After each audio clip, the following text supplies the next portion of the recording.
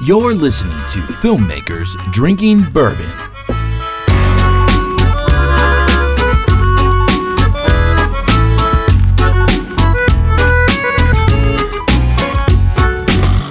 Hey, what's up, World Wide Web? This is Brandon. And this is Alex. And we're filmmakers. And we're not drinking bourbon again. Ah, man. That's all right. That's okay. Yeah, we got something special. There are other spirits in this world. There are. So, like our good spirits. We love bourbon, but there's other great drinks. And these drinks don't have to come from Kentucky. No. Or the United States, for that matter. They don't even have to come from corn or rye or North anything. America. Yeah. Or South America. Yeah. Or Mid-America. Europe. They could come from Asia. Yeah. Better yet, Southeast Asia. There you go. Like the Philippines. The Philippines. Way to segue that, buddy. Cheers. Cheers to the Philippines. Special show today. Hey, did you hear that? Let's do that one more time. Ooh. Sounds like the a little Philippines. Splash there. Try that. Let me know what you think. Doesn't taste like bourbon, does it? No, that's a great beer. So, today... It's got kind of a sweet taste to it. It does. It's a pale Pilsen beer called San Miguel. Where's it from? Product of the Philippines. Yeah, but like Philippines is not just like this thing. It's like cities and people and origins, right? Yeah, that's funny. I don't know where it's from, is it like San Miguel Brewing Corporation. Probably in Manila. Yeah. I think it is in Manila, actually. Okay, that's cool. You want to know some fun facts about San Miguel? Actually, I do want to know some fun facts. Like, 'cause, like you got like I don't need like all of them, but No. like, what's the one? Like the fact. Here's the one thing now. Okay. About the Philippines. It's actually 4 things. All right. So, San Miguel is not just a brewery, even though they're the largest brewery there. They account for 9 out of every 10 bottles of beer sold in the Philippines. Also known as a monopoly. Also, 87% of soft drinks, 60% of processed meats, and 40% of all poultry is from San Miguel Corp. What a interesting thing. Exactly. Well, this is interesting that's the case because, I mean, from what I can tell, the Philippines isn't like a dictatorship. It's not a communist country. Although it used to be a dictatorship. Well, kinda. It did. I mean, from what I what I found, and maybe you correct me if I find anything different. For sure. So we're gonna jump from San Miguel to another person named Ferdinand Magellan. Who seems to be a reoccurring character amongst the global scheme of things. Is that who we had drinks with last week? Yeah. Ferdinand? Yeah. And in 1521, he claimed the Philippines for Spain. He says, this is now Spain's. Which all along, there were Filipino people and or some sort of tribal people there. So Natives. they stole it. Kind of like the U.S. and Native Americans. Yes. But then they said, you know what? We're going to actually cede this to the United States in did know that. 1898. But then comes the big day when the Philippines declare their independence in 1946 after the Japanese occupation ended. Exactly. So at some point in there, they decided, let's launch a nationwide brewing company and take over, right? Exactly when that was. It was 1890. So well before they declared independence. Wow. It's been around a long time. Yeah. So this stuff is actually the foundation of the country. It really is. It Philippines, tastes built on beer. It tastes a little bit like I'm drinking the foundation of a nation. You really are, doesn't it? Wow. Yeah. That's great Tastes stuff. like building blocks right So as we're talking about the Philippines, some of you guys out there, you have no clue. You've heard the Philippines. Wasn't one of Miss Philippine? Didn't she get snubbed by Steve Harvey. Steve Harvey in his awesome suits. He had too much San Miguel that night. He got a little crazy. Well, anyway, so maybe let's just assume all you know about the Philippines is that Steve Harvey snubbed him. That's all I knew until Here's what you need to know. A couple quick facts. These were called fast facts. Ooh. All right? This is like off of... We're going to play a game called Fast Facts. 84,765,000 what? People. There you go. All right. Here we go. All right, one on the board. The capital is Manila. How many people live in Manila? 6 million. 10 million. 10? 10 million. Whoa. Okay. That's way larger If you look at the area, about 300,000 square kilometers is what we're dealing with. In that realm, yes. How many islands do you think? islands. This is Southeast Asia, a lot of islands, a lot of water. I'm going to say 90. 7,107 islands lying between the South China Sea and the Pacific Ocean. That, my friend, is the Philippines. That's insanity. Yeah, it's amazing. So I'm sure like China's taken back one by one. Yeah. And so they speak what we refer to as Filipino. With an F, right? Yeah.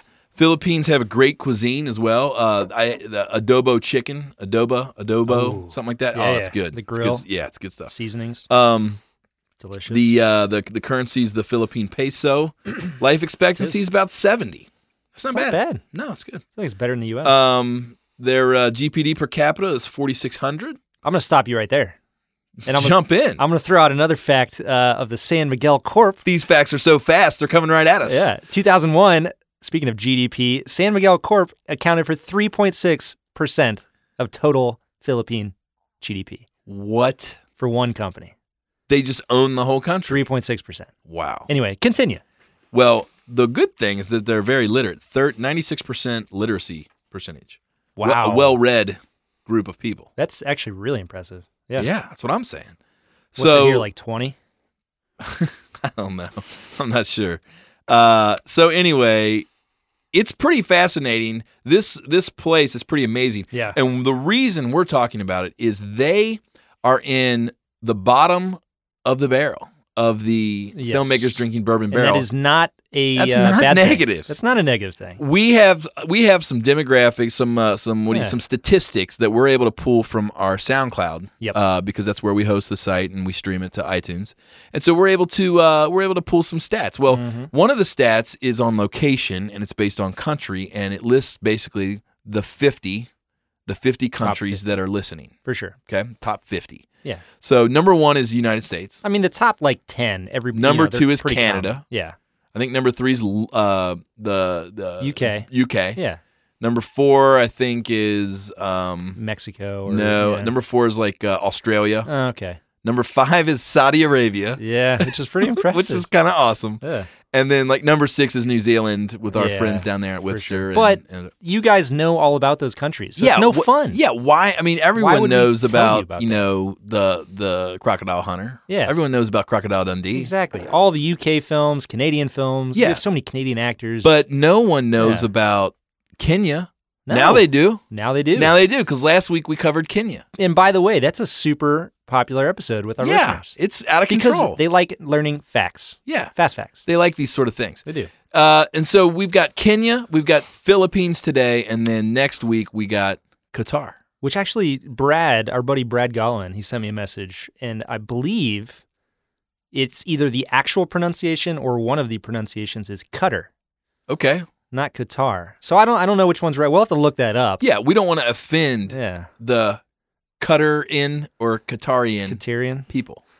Qatarian. So what? That's why we're learning along the way. We are. So we can teach you. Yeah, well, not only that, so that we can be more sensitive to the people groups of the world. Because we're a world podcast, not a local podcast. No. We're global. Worldwide. We are global. But innovators in the space. Yeah. The reason we are so low on the list in Philippines is we just can't reach all those islands. There's 7,000. So many islands. We got to send carrier pigeons to each one and drop off the tape of the podcast. Yeah. So, but we've got at least 2 listens from the Philippines. And we thought that's enough. We want you to know out there, if you're listening to this podcast, the least of these means the most to us. It does. And so we are here to highlight that population. Yeah. And so just know that no matter where you're at listening to this, we care. We're diving into your culture and your history right now. Yeah. And in the Philippines, there's plenty of places to dive. Lots of water.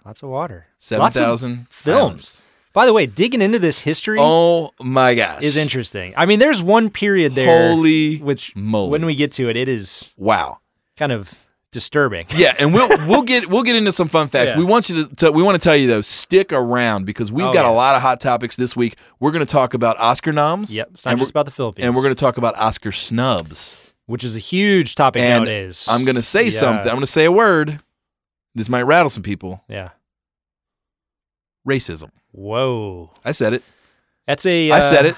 Big topic. Okay. It is a big topic. Right. We'll get to that later. But yeah, stick around. We want to get into some Filipino film history. So what else did you find? So we've got like a snapshot. We got the fun, fast facts. Let's get into the filmmaking. Do the Filipino people love film? That's the question, Alex. Oh, they do. Tell me about it. They absolutely love film. They love their own films, but they're super, like any other country, really heavily influenced by imports from Europe and Bollywood. And Unlike their beer. Unlike their beer, which is a complete monopoly, which we have in our country. So they're even taking over us. Yeah. Anyway, so the first film fact I could find. I feel like this is the greatest episode ever. Why? I don't know. I feel like something magical's happening today. It is. I don't know. San Miguel. It's got me floating. It's something. Yeah. Let's keep this rolling. There you go. So first fact about film in the Philippines. That's a lot of Fs that I could find. Was this dude Jose Nepomuceno.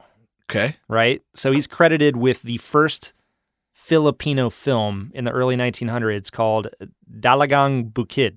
Okay. And it was based on a play, which is actually a big theme throughout Filipino film history, is that a lot of their movies, especially early on, were built on plays. And just like a folk plays sort of things? Yeah, it's all local theater. Like local stories, legends sort of stuff? Yeah. So a lot of it had to do, especially in the early days of film, with religion and with like the Savior, the Virgin Mary, and all that. Speaking of which, I'm glad you brought that up. Yeah. A lot of people don't realize this, but the Philippines culture is like 94% Christian. Uh-huh. And a lot heavy Roman Catholic. Very. And just a little like maybe one or two islands dabble in some Buddhism or a little Muslimism. Else. Yeah. Islamic? Yeah. Islamism. Sorry. That was offensive. I didn't mean to say that. No. They're Islamic, but a lot of it's Christian, a lot of especially Catholic. But yeah, so a lot of the early films dealt with subject matter based on stage plays and dealing with religion and saviors and all that stuff. Huh, so that's cool. Pretty interesting, right? Yeah. And I noticed too, as I was digging in like into their film culture, there's like quite a few film schools, like especially in Manila. Like it's definitely like something they embrace. They have a film commission that was like established in 2006 or dude, 10 million people in Manila. Like you know. You got to have people interested in film. Yeah, they're going That's a lot of people. Yeah, there's a lot of things that are happening. Yeah. So what else did you find? So that was early 1900s. So we're going to make a big leap now. We had all these early movies, silent films, based. So they're basically funded by wealthy Americans, Spaniards, Europeans, and then local businessmen and landowners. Correct. In 1930s, you had Julian Manasala's Patria Amore. So that was a big deal. Big deal because he's credited as being the father of the nationalistic film. Wow. And his movie actually almost got suppressed by the government for having anti-Spanish sentiments. Which makes sense because they received independence in 1946. So this was before they declared. Right there, yeah. So right there, film is already contributing to the shaping of this country. Yeah, it's building up all this, nationalistic sentiment, and they want to be free. That's what films do. Good films change nations. Yeah. So that guy was he was kind of a earth shaker, He's rattling the trees. So what happens after they get independence in 1946? What kind of stuff's being put out? What kind of stuff's being put out? It doesn't really matter because now it's wartime. And the Japanese are occupying the country. Absolutely. Which brings about a huge, obviously, Japanese influence. So you have all their great films that they're bringing to the islands, but nobody really cares because they're interested in their own culture. So they kind of don't really take to it. And the Japanese then hire a bunch of local filmmakers to be kind of propagandists and create content that shows Japanese-Filipino relations as merging positive. Together. Yeah. Yeah. Well, and the Japanese love film. There's a lot of great Japanese filmmakers. Tons of them. Yeah, it's got a huge storied film history. But one of the dudes, which I'm sure you heard of him in your research, was Gerardo de Leon. Yeah. Yeah, so he started out as one of these propaganda filmmakers, coordinating with Japanese. And he actually made a lot of movies, like up through the 70s. Yeah. Well, one of the, like right before they declared independence, there was a film that was produced, Back to Bataan. Oh, yeah. Featured John Wayne. Really? Yeah. So it's pretty interesting because what I found as I looked into some of the more contemporary films, I got a huge list here. Some of the big names that were in this. Can I jump in? Joe, go for it. All right. So we're going to jump into sort of notable film/actors. Okay, and this is all throughout the ages, right? Yeah. Okay, cool. We're gonna call these. We're gonna call these the fast films. Yeah, which kind of which started. It's a good place to jump in. Yeah. Started when they declared independence. Yeah. You got all these great films. Yeah. So I'll jump back just one. The real glory, featuring Gary Cooper, 1939. Back to Baton, John Wayne, 1945. Flight to Fury and Door to Hell, featuring Jack Nicholson. Whoa. Both filmed in 1964. They were filmed back to back. Yeah. So that's kind of interesting. Now, were these American films filmed in the Philippines? Okay. Yeah, many of them were. Ambush Bay, featuring Mickey Rooney. It's in 66. Impasse, featuring the old Burt Reynolds in 1969. Ooh, nice. And I want to encourage you, and we're going to put some links on the website. You might not remember this all, but you've got to Google films made in the Philippines. Most every single one of these film covers, like the film posters, they're amazing. Will blow your mind. They're amazing. They're unbelievable. They're like complete B movie. Paul Rodriguez, over the top. Too Late, The Hero, featuring Robert Aldrich, director, Henry Fonda, and Michael Caine. There you 1970. Go. Big names. One of my favorites. This is amazing. It's called The Big Birdcage. I saw the cover of this. If you don't remember anything from this episode, Google The Big Birdcage, featuring Pam Grier. All you need to do is look at the artwork. It's basically a bunch of women trapped in a giant birdcage being roughed around by Filipino men, and then the women revolt with machetes. And it's got Pam Grier. It's unbelievable. Unbelievable. Let me read you the description. You're going to like this. The Big Birdcage. Blossom and buxom bad girl is the rough and ready girlfriend of radical leader Django. She rather keeps her relationship a secret, but is also quick to start a fight without knowing it. However, when Django's mercenary friends itch for some female companionship, she softens, and the two devise a plan to liberate the inmates of a local women's prison. Featuring Pam Grier, The Big Birdcage. Directed by Quentin Tarantino. Sounds like something he would love. So I got to imagine he was inspired by all these films. Oh, my God. Black Mama, White Mama. Savage, which was a big blaxploitation film featuring James Englehart. Bamboo Gods and inspired. Bamboo Gods and Iron Men, 1974. So that was really the heyday of these over-the-top films. Was there a name for these films? They all, to be honest, they all had a couple elements. So they pretty much raped women. Here, I'll tell you. So these films, that's not a 60s, laughing matter. No. It's just it's almost so ridiculous it borderlines comedy. It's so in the 1960s, mainly they had this genre of film called Bomba films. Okay, and there was one in particular subgenre of that featured buxom women in their undies running away from men and then being raped in waterfalls, rivers, oceans. Mud wrestling. Yeah, and then getting their revenge later on. And they called this the wet look. So essentially the storyline is there's these women, the men rape them, the women go nuts and kill them. Yep. It's like the classic, there's a classic horror film in the United States called I Spit on Your Grave, and it's like that kind of thing, where women are taken advantage of and then get their revenge in the end via ultra-violence, basically. Sure. But yeah, I mean, so I know it's a lot of the earlier titles you mentioned. I'm trying to catch my bearings here. The 40s. Yeah. There were a lot of, so those are films made by foreigners in the Philippines. Yep. But they sounded like war movies. There's a lot of them, like Bay of whatever. Just about everything that's ever been filmed in the Philippines has a connection to war. Either in that even jumps to the future where, we'll come back to it, but as you get past some of these B movies, you jump into some classics that were filmed in the Philippines. Apocalypse Now, Platoon, Born on the 4th of July. Again, they would use it to simulate Vietnam. Exactly. But they could do it because it was an American territory. For sure. So, but that brings up Filipino films, actual films produced by Filipinos. Yes, one of which you may have came across. Did you come across Eddie Ramiro? Eddie Ramiro was a Filipino director. Oh, yeah. Okay. And a lot of his films were war-themed. War-themed. And that was a big deal in the 40s and 50s for Filipino cinema because they weren't afraid to kind of relive their occupation by the Japanese and all the war that they saw as a battleground. Yeah, and that was a huge thing. 40s and 50s. Well, and that carried over because once we even dip into the 80s, the great 80s, we saw that even continue to carry over with some awesome 80s films like Enter the Ninja, 1981, Missing in Action, Chuck Norris, 84, American Ninja, 1985. That's a classic. Mm-hmm.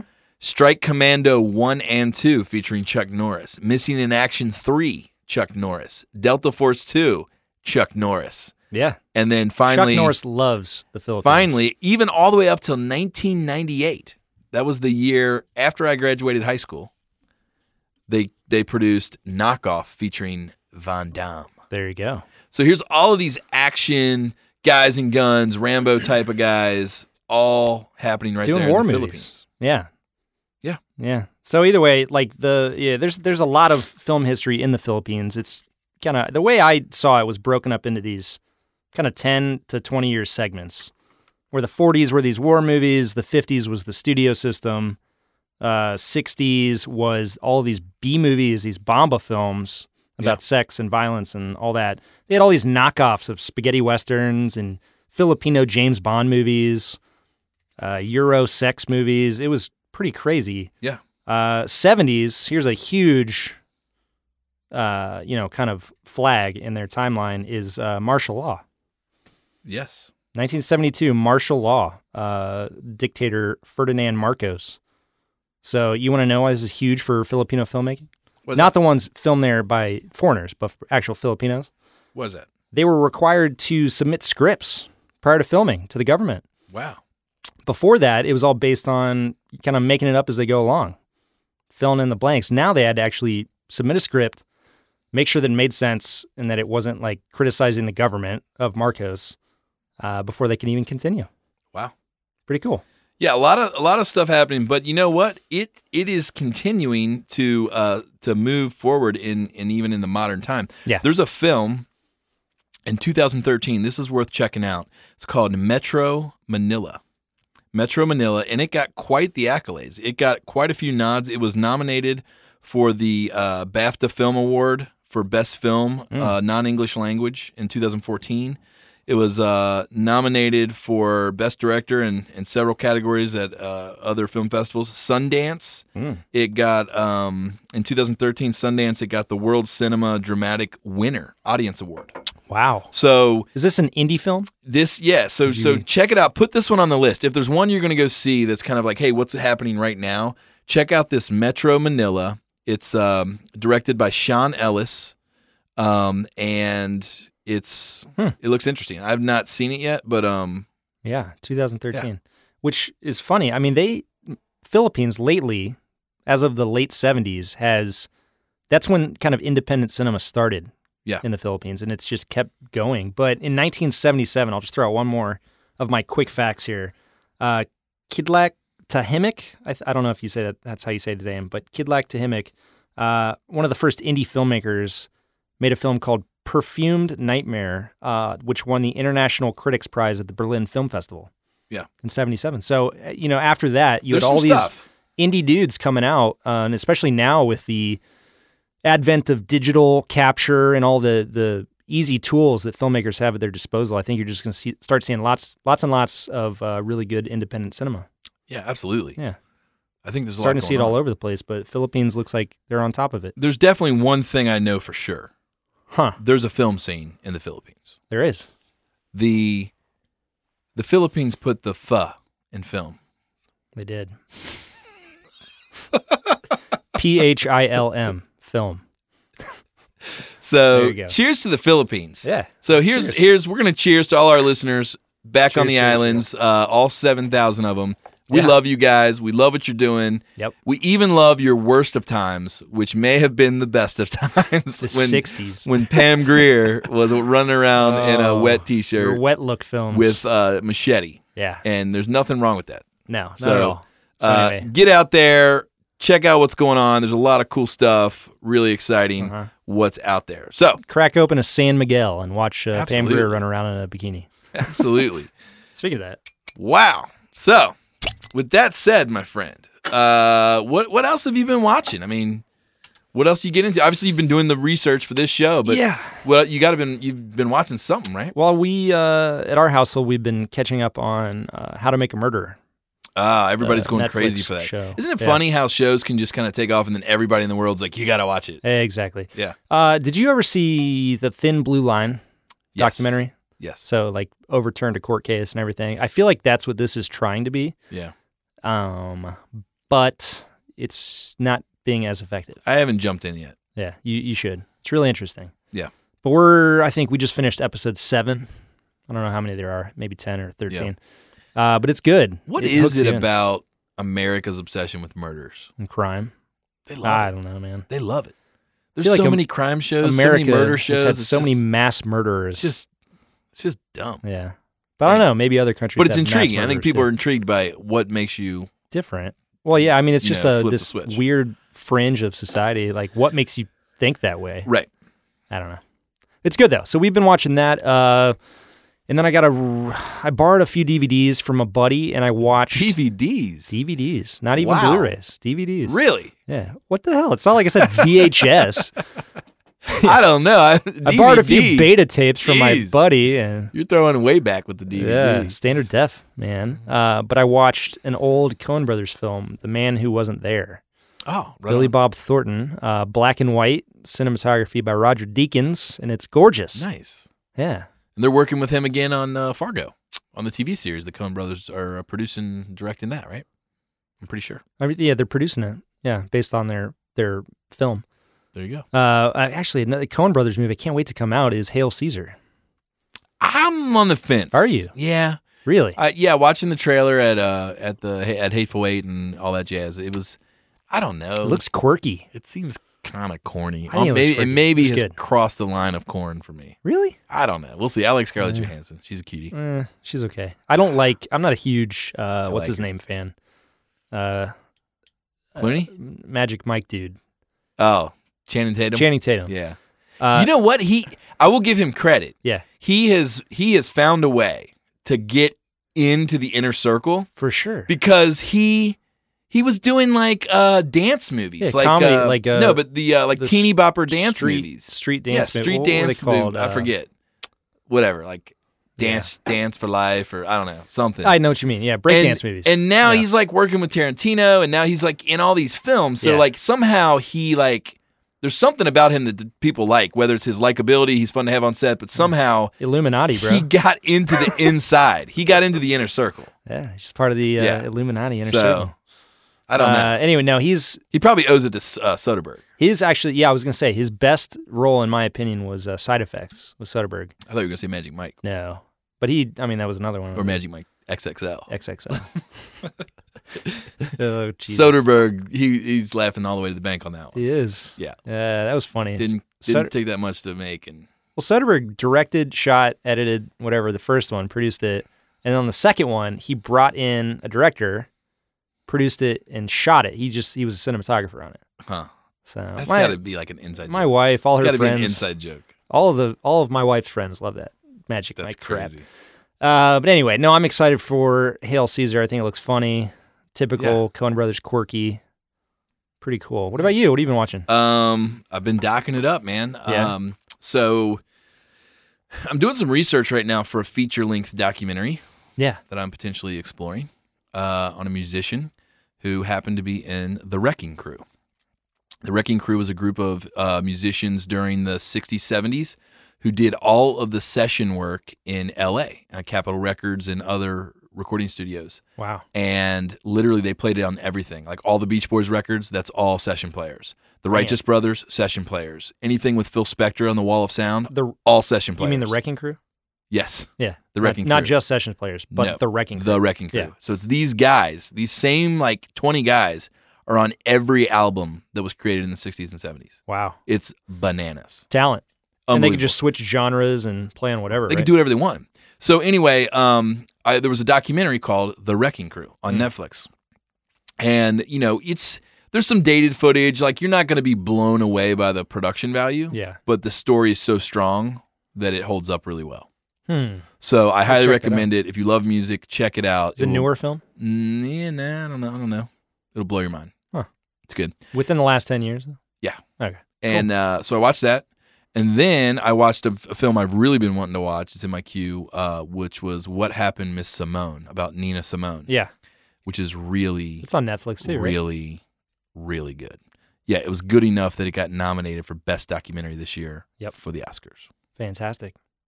So, super So you would recommend both of them? Absolutely. Yeah. But if you had to pick one, if you were like, dude, I don't watch documentaries, I'm only watching one, go with Miss Simone. Really? Good story. Good production value. Yeah, it's really good. Sweet, man. So that's been fun. Very cool. So yeah, that leads to the Oscars. Speaking of nominated films, leads to the Oscars. What'd you think about all the Oscar noms and stuff, man? Well, you want to go through them? Yeah, I mean we can. Here, let's just start with Best Picture. That's the big category, the one that everyone's talking. Everyone's gonna be waiting. They do it at the very end of the show. Yep. All right, so you got The Big Short, which I haven't seen but looks amazing. Nor have I. Okay. Bridge of Spies. Have not seen. Don't care. I have seen it. Thought it was really good. Great cinematography. Tom Hanks. Probably nothing special. I like it. I mean, obviously it's up for Best Picture, but could be because it's a Spielberg film. Yeah, there's no way that's going to make it. Brooklyn. Heard good things about it. Yep. Kind of a period piece. Yep. It's about immigration. It looks cool. I want to see it. The coloring looks really good. It looks old school. The grade looks kind of cool. Old Technicolor. I don't know. I'm on the fence. I will see all of the nominated films, of course, because that's what we do. Yeah. But I'm not that's not like the first in line for me. Here's one that I know you couldn't even make it through. Mad Max Fury Road. I could not get through it. Yeah. I know, and I know that sounds crazy because all the film heads are like going crazy for this and they're jumping in, but there's a hokey factor that if it's just too hokey, I'm out. Well, it's wacky. And it's George Miller's wacky world, you know? I don't know, man. I couldn't do it. Really? I don't know. I don't have anything bad to say about it. Like, it's shot well. They do these big scenes. It's almost like a musical, though. I feel like it lacked substance. I don't know. Yeah, it lacks substance for me. Anyway, The Martian. Can't wait to see it. You haven't seen it? No. Super excited. I think it's weird, though, that it's in the comedy category. It is comedy and musical category, which it actually won at the Golden Globes. So it seems like Martian, a drama. It is a drama with some comedic elements in his dialogue. So they put it into comedy? Yeah, I don't know how. It's weird. I guess maybe they find it like they're like, maybe we'll win if we throw it in the comedy genre. Yeah, but my thing is, how does it even people do that, right? Accepted? Don't people kind of play the cards a little? For sure. But as a comedy or a musical, I would never classify it as that. No, I think it's weird. But it's fantastic. I loved it. Thought it was beautifully shot. Matt Damon was great. Next on the list is The Revenant, which undoubtedly is going to win Best Picture. We talked about this last episode, and I think I can speak for both of us. We're huge fans. I will bet a San Miguel. Miguel. I'll bet a San Miguel. A San Miguel. One San Miguel. Yeah. Against the whole world. You're about to. You all have to share it. 3.7 billion. Yeah, you all have to San share Miguels, it. But if it doesn't make Best Picture, it's going to get Best Picture. No doubt about it. I think so. It's amazing. I also think it might win Best Cinematography. Yeah, but that's a different category. The next one's The Room. Haven't seen it. We talked about that last week. Yeah. It's got what's her name? Bree, the girl from United States of Terra. Yeah, for sure. Larson. She's awesome. I love her. Yeah, she's really cool. A sweetheart. The movie looks amazing. Can't wait to see it. A lot of people have been talking about the book that it's based on. Yeah. Spotlight, the next one. I'm real excited about that. Yeah. Yeah. It looks really good. I think not only that, but I think it's a significant film that story needs to be told. And I think that's a film that hopefully will continue the conversation and bring light to the abuses and all that stuff that happened in the Catholic Church. Yeah. We'll see. So can't wait to see it. But that's another really good cinema. I think that's Masanobu Takanagagi. Let's jump into Best Director. Sure. So you got Adam McKay for The Big Short. I know, which I want to see. That is a star-studded film. Like everybody's in it. Pitt. You've got Brad Pitt, Ryan Gosling, Batman, Bale, Christian Bale, who's not the Batman anymore, right? But and then what's his name from Foxcatcher? Oh, who? Steve Carell. Yeah, he's in it. Yeah, Channing Tatum. The list goes on. Yeah. Anyway, all right. Next, George Miller, Mad Max, Fury Road. Yep. Which is, I mean, respectable. Execution-wise, absolutely. The way that was done, unbelievable. I've got no qualms with any of this. Alejandro González Iñárritu. Unbelievable. This guy's killing it. He took it home last year for the Birdman. Yeah. He deserves it again. I think he's going to get it. This guy is a genius. When you read he's on fire listen right now. to the lengths he went to make this film, and with what the crew went through, all of that, getting the characters in there. Oh, my God. Yeah. Let's just, I mean, who else is on the list? But I'm going to come back to him for a second. Lenny Abramson from The Room, Room, and then Tom McCarthy for Spotlight. So, okay. Those are all very, very different films. Can't argue with those. Yeah. I want to come back to Alejandro. Let's just appreciate for a minute this guy's career, okay? Yep. As a director, okay? The Revenant, Birdman, Beautiful, which was great and had great accolades. Babel, 21 Grams. I mean, Moros Paris. Yeah. I mean, this guy's just an amazing. Crushing. He hasn't made a bad film. He just crushes. Has not made a bad film.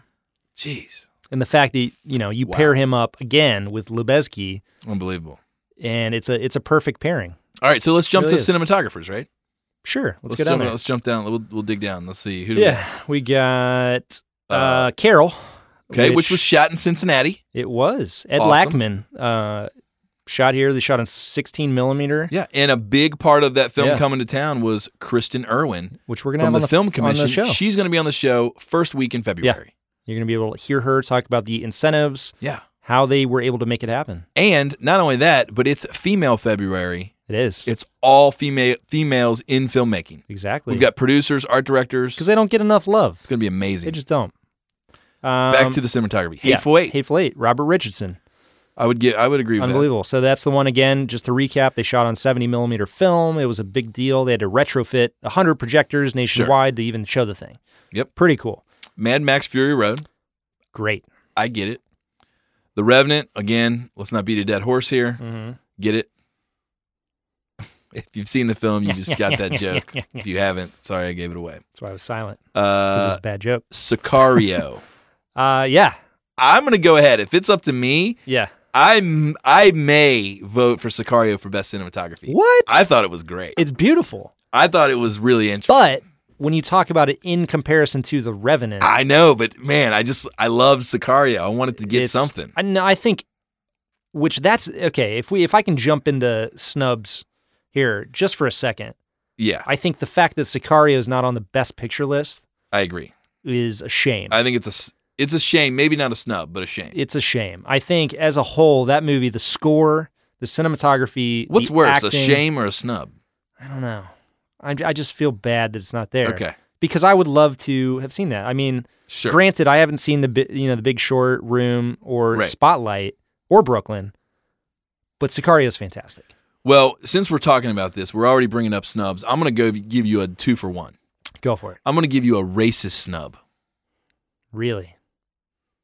How in the world I know what did Straight Outta Compton not get nominated for these categories? A, Best Picture. Yep. B, Best Director. C, Best Supporting Actor for the guy who played Eazy-E. Yeah. Maybe even some of the other guys. You tell me. You could say makeup, hairstyling. You could say unbelievable. Original score. You could say believable. A few different things. Now they got a nom for what? Best screenplay or adaptation of a screenplay or they got something. They got Best Original Screenplay. Yeah. A nomination, I would say. But yeah, I won't say a snub. I will say it's a shame that it's not in Best Picture category. We should shame the Academy. You and I were talking about this earlier. We had this talk. Yeah. And Here's the thing. You could stand on one, either side of the fence and say, okay, the Academy is racist and they're, purposefully not nominating films about, non-white race or whatever. Or you could do like the director of The Boys in the Hood just came out and said that there's only so many slots. John Singleton. Yes, there's only so many slots. Look how many great films we had this year. It's all subjective. I understand, but can I give you a little stat? Maybe a little fast fact from the Academy. Fast fact? According to the Los Angeles Times, Oscar voters, those in the Academy, are on average 63 years old. 76% male. Yep. 94% white. Okay. Problem. I don't know. Where's the diversity? Where's the inclusiveness? I don't see that as a problem, though. That's simply an accomplishment and a status obtained by their hard work, their great films. But to be included amongst these groups, you have to pass the panel, yes. which is made up of these elite, white, old men. Exactly. So it's just the rules are written to keep out the diversity. I don't think they're written that way. That's how they're interpreted. Here's the thing. This country had a lot of race issues back in the day. It was very divided. True story. And so the people with the privileges were the white folk, right? That's a historical fact. True story. Black people were held down, white folks got ahead. They started making films first. So there's a catch-up period. Yeah, because they were never given the opportunity or the resources or the education to have access to make the films. I completely agree. I'm just saying that the panel you're seeing now and the diversification, the way that it's structured is simply a byproduct of those times based on like a head start that the white people gave themselves. I'm not saying that's not what they bad. should do is say, oh, by the way, yeah. we appreciate diversity and different points of view. So this panel will be representative of X% this, X% female, X% African American, boom, boom, boom, boom, boom. That's what should be. And age. I think there's young filmmakers who are really know what they're talking about, well studied, have the awards that should be on these panels. I don't know about that. You just said have the awards. One of the factors of being on this panel is that you have to be nominated for a Best Director Academy Award. Or vouched for. Basically. So it's easy to say that it makes sense because these guys are older, they've had more experience. Obviously, they've had more time to be nominated for an Academy Award. I don't think there's anything racist about it. Yes, it's lopsided. I don't think it's intentional. I think it's only based on the credentials of the folks. You know what we're going to do? We're going to put out a Twitter poll this week. That's fine. Is the Academy racist? Yes or no? No. We're going to see what the people think. Here's my Okay, that's what we're going to see. Here's my stance. It's the United States, innocent until proven guilty. You have to say and believe that they have the best interests of the art form in their hearts. Yeah. Right? You have to assume that they're in it for the, film's best interest. Or you have to assume that a bunch of 63-year-old white men didn't understand Straight Outta Compton. What did I'm confused here. Did 12 Years a Slave win some sort of award or something? Well, that's a whole nother conversation. I forget. I don't know. Maybe it didn't win anything. I don't remember. It also highlighted the era of which all black people were abused. Which is a piece in our history, our I don't know. dimpled, burned, eroded history. I don't think it's a racist thing. I think it's just the product of our nation. It's going to become more diverse. Again, you blow me away with your positivity. That's what I love about you. You always can spin it just right. Yeah. And you can you make it everything's okay now. Exactly. Everything's fine. Look at you. You're smiling. Alex is in the room. Everything's fine. Like, this project's not going to go down. Like, we're not going to have trouble on set today. There's no racism. Yeah. Like, no, listen, it's only going to get more diverse. We're only having, especially the last few years, we've had some fantastic, very diverse films. Look, let me tell you something. Here's the difference between the Academy and filmmakers drinking bourbon. Mm-hmm. We went out of our way to do an entire show on Kenya. We did. We've gone out of our way to do an entire show on the Philippines. Which has great beer, by the way. Qatar. We're highlighting all sorts of diversity, all sorts of people, because it matters and we find value and we want to share that with the world. I just think we love film. That at the end of the day, the Academy needs to have that type of appreciation for diversity and things that aren't like who they are or what they look like. I think they do. All right, maybe they do. Here's another thing I'm going to bring up just in relation to film. The people, whoever was involved with Straight Outta Compton, okay, yeah, they're not going to get a shiny award, but they should say, screw it. Look at our commercial success in the box office. That is true. The only metric we need to show that we had a great, great film. So, okay, you feel you got snubbed. That's fantastic because you made, how many billions of dollars in the box office. I got it. I'm with you. It was good. We all agree. You and I agree. I loved Straight Outta Compton. Yeah, I thought it was great. Fantastic. Is it a shame that it's not in Best Picture? Yes. Yeah. It is. You know what? Maybe we need to release our own nominations. There you go. Actually, I agree. We might be doing some things like that. So one of the exciting things, to use this as a little pivot point, one of the exciting things we're going to be doing for the listeners is bringing you guys interesting content, not only on the podcast, but on the website. We're going to be retooling the FDB podcast website. Yeah. It's going to have a top 5 feature every week. There's going to be a top 5. It's going to be a little more structured than what you see now. There's going to be a spotlight. Uh-huh. There's going to be blog posts. There's going to be insight where Alex and I are giving you in-depth blog posts about, our craft, filmmaking. Maybe Brandon's talking about what it takes to direct an actor or to edit a scene. Maybe I'm talking about what it takes to light a scene. What are the new cameras that are coming out? There are definitely going to be some opportunities for you to engage in the community. Yeah. We're trying to up the level of content and really focus on what we all love to do, which is, filmmaking, watch films, etc. Yeah. And we discuss these controversial topics because we care. Yeah. That's the only reason. So when we launch the new site, you better believe we will do our own nominations. We will. Filmmakers Drinking Bourbon, FDB nominated top 5 films of the year. What's funny is it's going to have to be based on the films that we've seen. So some of the films that could potentially be nominated that we haven't seen can't be on the nominations.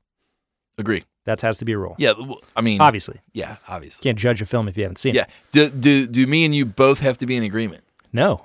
We're going to create our own lists. Okay. I think. Do the people... How does this get judged? It doesn't get judged.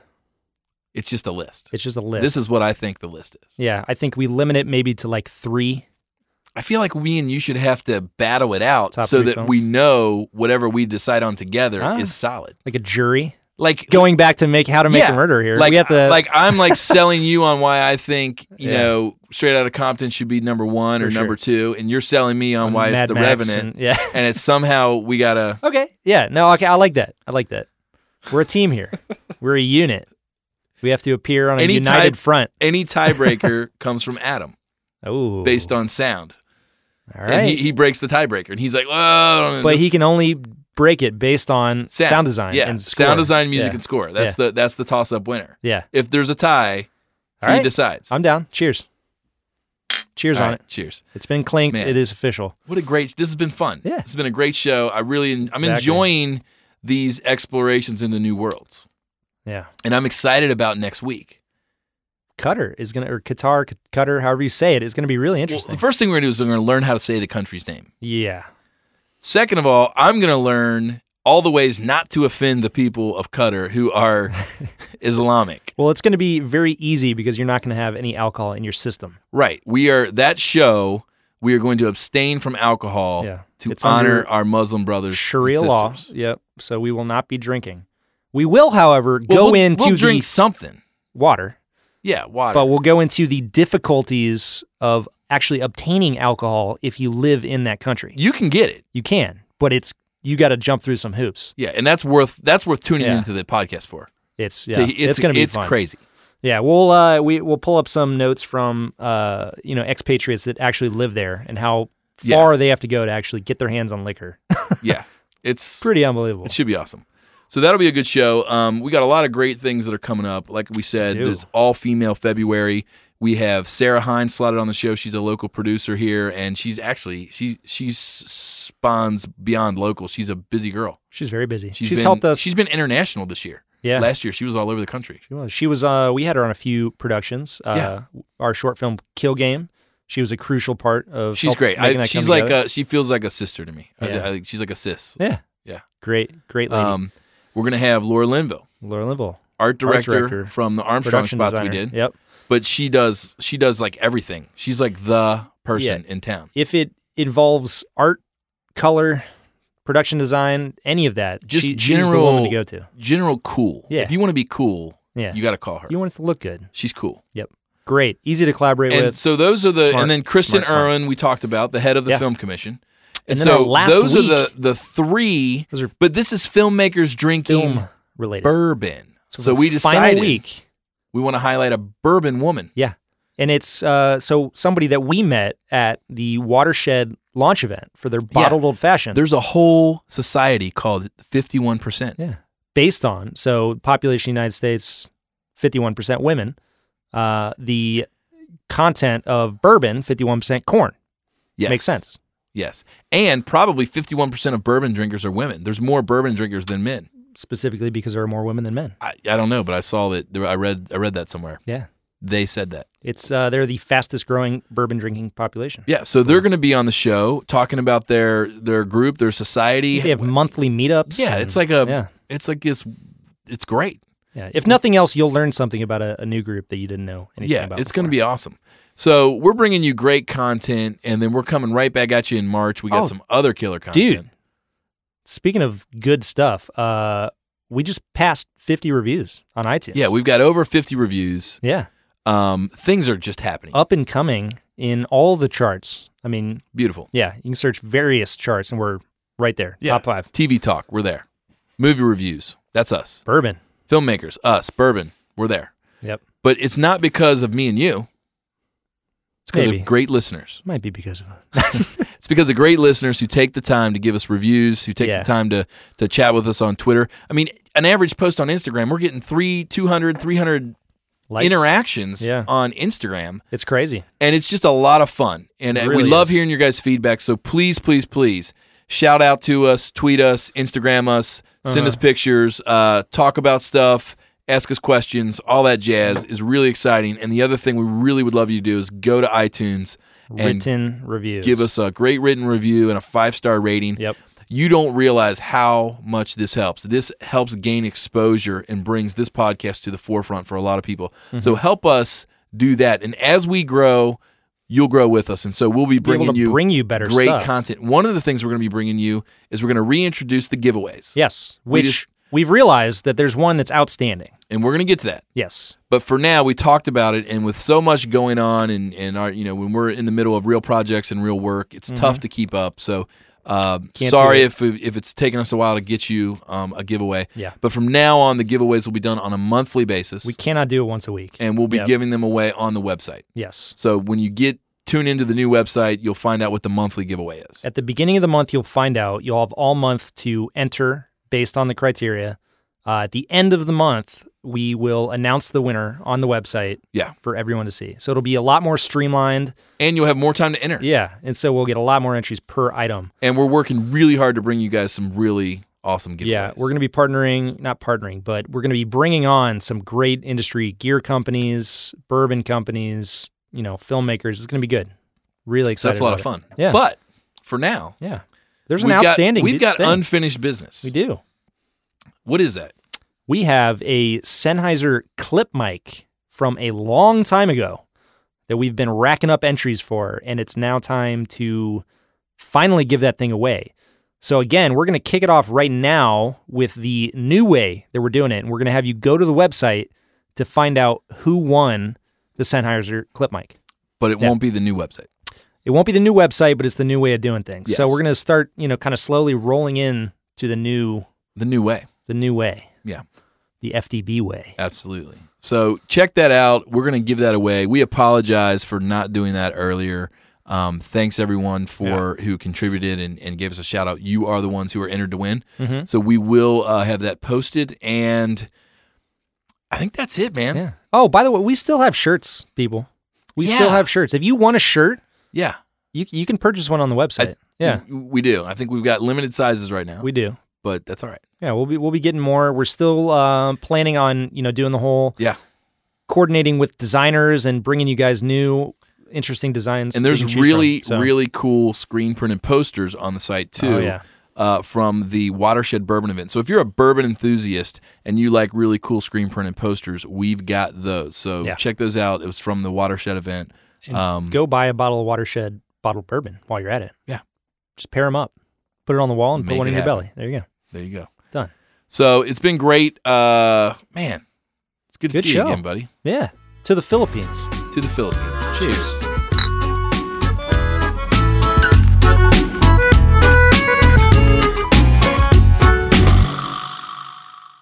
This podcast was recorded live at Sound Images Studio. Find out more at soundimages.com.